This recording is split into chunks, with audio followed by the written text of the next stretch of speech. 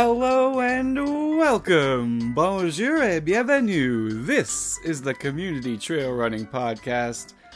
I'm your host, Adam Lee. Thank you for joining me once again. So many podcasts out there, and I so appreciate you spending a little bit of your time with me. Today is episode 67. We have Renee Janssen of the Trail Mix Fund and Go Beyond Racing on the podcast. The race director tells us all about what the Trail Mix Fund is, what they're up to, and how it's helping BIPOC and queer folks get to start lines. It's a great one, and it'll come up just after our little bit of housekeeping. Of course, the Trail Running Film Festival is coming back to Vancouver at the Rio Theatre on Thursday, April 4th. Tickets are on sale for the early bird price of $25. Get them before they go up to $30 on January 1st. As for Alberta, Edmonton, we're working away on a theater for Tuesday, June 4th. Calgary will have tickets going on sale soon enough. Globe Cinema there is hosting us on Wednesday, June 5th. We can't wait to hang out with you all there.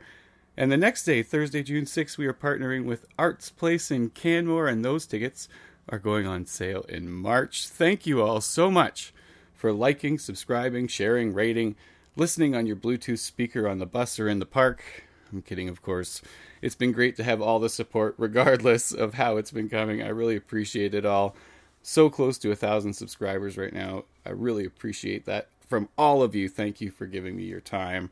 I might actually hit that goal by the end of the year, so I'm pretty pumped about that. Next week, next Monday, is Christmas. Rather than skip the holiday Monday, we have a special episode to release. It will feature a bunch of former guests sharing some of their funny or embarrassing trail running memories. It's a perfect little holiday treat. I really appreciate them spending the time and sharing the stories, and I can't wait to share them all with you.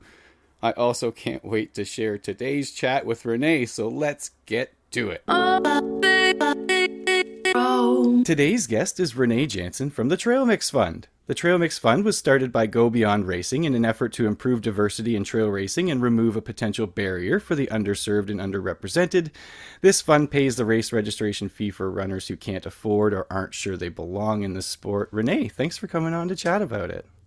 Happy to. Thanks for having me. That's a fantastic idea. I love it. But before we get into the fun, why don't you just tell us about yourself and your trail running background? Well, it's nothing all that exciting. I'm a trail runner now, but I started like a lot of trail runners on the road, and tired of that, and did a couple triathlons and figured I am not a swimmer. Moved on to adventure racing, and that was my passion for many years. Had kids, and so dropped out of that sport just because it took so much time and money, and moved into trail racing, discovered ultras, and then became a race director. And you are a race director for Go Beyond. Yes, Go Beyond Racing. My husband, Todd, and I are Go Beyond Racing. It's just the two of us, and those kids that I mentioned are 16 now, so they get to help out often, whether they want to or not, but it's just we're just a small mom and pop. That's awesome. And that's what makes this sport so fun is there's, family run races out there and everyone's into it and doing their best to push it forward. I'm wondering, you go from all of that to starting the trail races yourself, and then the Trail Mix Fund starts to make sense to you on some level. How did that happen? Many good things that came out of the pandemic. The Trail Mix Fund was one of those. Our race business was shut down. No in-person events were being allowed. And so we started offering some virtual events. And we were hearing from people who wanted to do those that couldn't afford even the small race entry fee that were associated with those events because they'd lost their jobs related to the pandemic. And so we just started, waiving the entrance fee for people. And then we were hearing from other people in our running community that they wanted to pay the race entry fee for people. They wanted, to pay for themselves and another one. And so that's kind of where the idea was born, was during those virtual races. And then at the same time, I'm in Portland, Oregon, and we had a pretty large Black Lives Matter movement happening here during that 2020 year. And so the Traumix Fund was born of the idea of helping people who couldn't afford to run, which we were hearing from ourselves, and then also just the lack of diversity in the trail running scene, even at our own start lines. So it all came together in 2020, and when we got back to putting on races in person in 2021, we just continued to do that to cover the entrance fee for folks that couldn't afford it or folks that didn't think they were a part of the community. And it just kind of grew from there. And in 22, I think, is when we did all the paperwork and paid all the fees to turn it into an official 501(c) nonprofit organization. So now it's separate from Go Beyond Racing. And it's, as you already mentioned, it's you and your family that run the Go Beyond Racing. Now you've taken on this whole other charity. Mm-hmm. Did you feel pressure to do that, or did it just naturally make sense? We didn't feel pressure to do that, but the reason we went that direction was for the people who donate, so that the donation could become a tax deductible donation. We thought that might incent more people to donate if they got a tax deduction from that. So that was really the idea behind turning it into a separate organization. And then also, I guess we were thinking that this was bigger than just Go Beyond, and we wanted to be able to include other races. And so setting it up as its own organization, so all the financials were separate from Go Beyond Racing, just made sense. And the nonprofit status was just a natural step from there. And obviously, to get to the point where you started a charity, you've had a great response to it.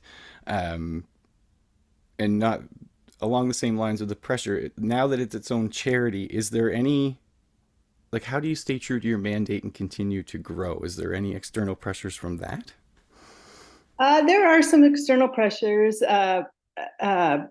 all well-intended people that have good ideas. They're like, well, what about this? What about that? Like, what about if you get your sponsors to, provide shoes for everybody? Or, what about the travel to get to the race? And so there's always a lot of suggestions of ways we could expand, which are all 100% valid and maybe someday. But for now, we just are staying focused on what we started to do. And once we get to the point where we feel like we've achieved our goals in that area, then we'd look to expand. But I'd say just staying true to helping people who can't afford the race registration fees and helping the BIPOC and the queer community get to a start line. That's where we're staying focused for now. It's an awesome goal to have, and it's so great that you're helping people do that. Go beyond. Are there other races that people can apply for the fund and take part in? Yes, we started opening that up to other races. I should have anticipated this question so I could tell you the number, and I can't think of it off the top of my head because we're adding to it all the time. But we've got probably about 20 or so races. Awesome. That are part of the Traumix Fund now. And we continue, that's a big focus, is continuing to add new races to the Traumix Fund. So we've got several on the East Coast in New York and New Jersey. We've got some in Texas. So around the country now. And is it a case where other race directors reach out to you? Are you reaching out to other race directors? Are people telling you about races? How does that happen? It's a little bit of both. We get race directors that reach out to us directly, and that's fantastic. Sometimes we'll get people apply to the Traumix Fund for races that aren't a part of it, and so we encourage them to reach out to the race director and suggest that they become a part of it. So either way works. We're happy to have the conversation, no matter which way it comes in. As long as you're helping, that's all that Yeah. matters. Yep. Yep. I already put you on the spot with one number. I'll try again with another number here. Do you know how many people you've helped to the line already? Yes, I can answer that one. Um, since we started, we've had 141 people apply, and our approval rate is about 95% right now. So Awesome. the vast majority of people that apply are approved, and those that haven't been approved, I should back up and mention that we do have a board of directors. There are 5 people on the board of directors that does not include Todd and I, who do the review of all the applications and determine who's accepted. So 95% are accepted, and the majority of those that aren't accepted are because it's either a race that's not part of the Trail Mix Fund, or the race is already sold out by the time they've applied. Those sorts of situations. It's very rarely that someone is not approved because they don't fit in with what we're trying to accomplish. And I suppose just now that you mentioned that too, and having a board of directors, that must be kind of nice for you to kind of have some more responsibility, so you don't feel like you're wearing everything from everyone. Yes, it's great to have them. We know them all well, and they're a great sounding board.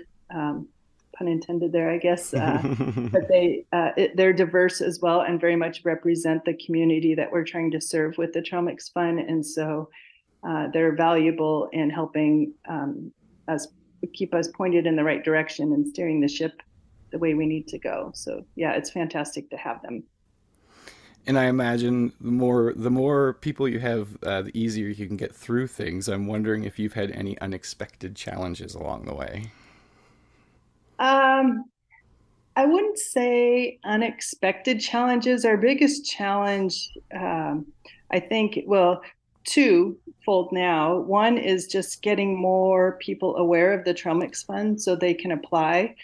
Uh, and the challenge with that is because between, say, April and October, Todd and I are pretty focused on our putting on races. We put on about 40 races a year, and so that takes up that chunk of time. And so this is our race off season, so it's the Trail Mix on season. And so getting the word out to people to apply.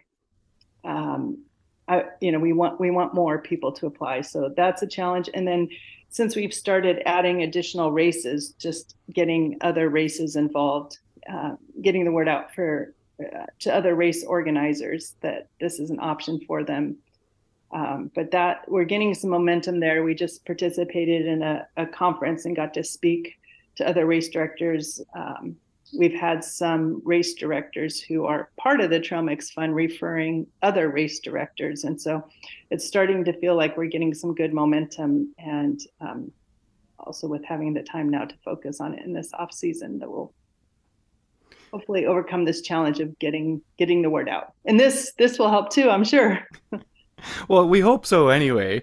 I'm trying not to laugh too much because you're saying it's your off season for racing, but we know how much work you have to do to get your races ready Oh, too. So yeah, it's true. It's paperwork season now. It's not standing at a finish line season.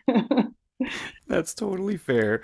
Um, Through it all, have you had a moment even to think about what's been really rewarding for you, or has it just been nose down, push forward?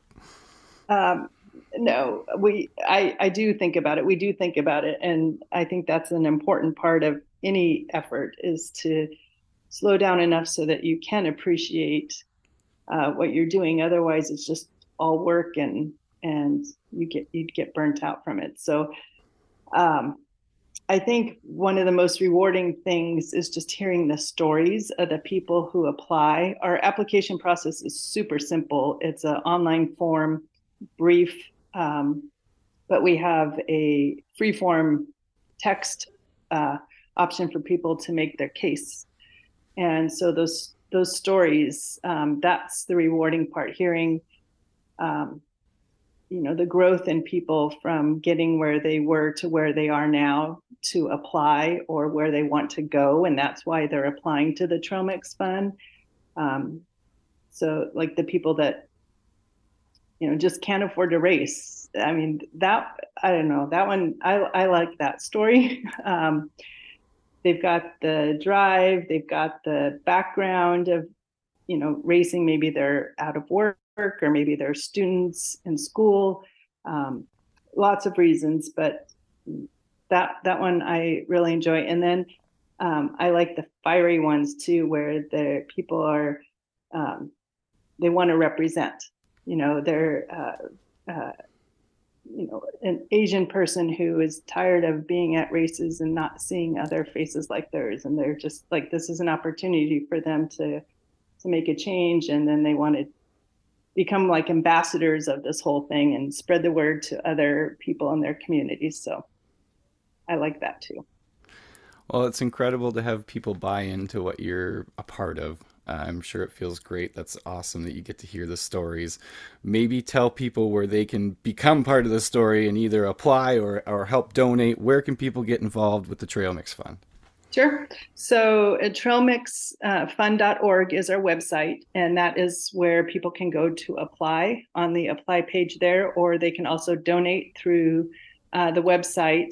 We also have it set up with the races that are a part of the Trail Mix Fund that use Ultra Sign Up as their registration platform. You can add on a donation to your registration. So when you're signing up for a race, you can choose to make a donation that way through all of our races and all of our Trail Mix Fund races. But you can donate through the website or apply through the website at trailmixfund.org anytime. It's amazing. A huge thank you to Renee Janssen. A huge thank you to all of you listening. Shout out to race volunteers everywhere, like all of those with Go Beyond. And until next time, I'm Adam Lee, and this is Community Trail Running.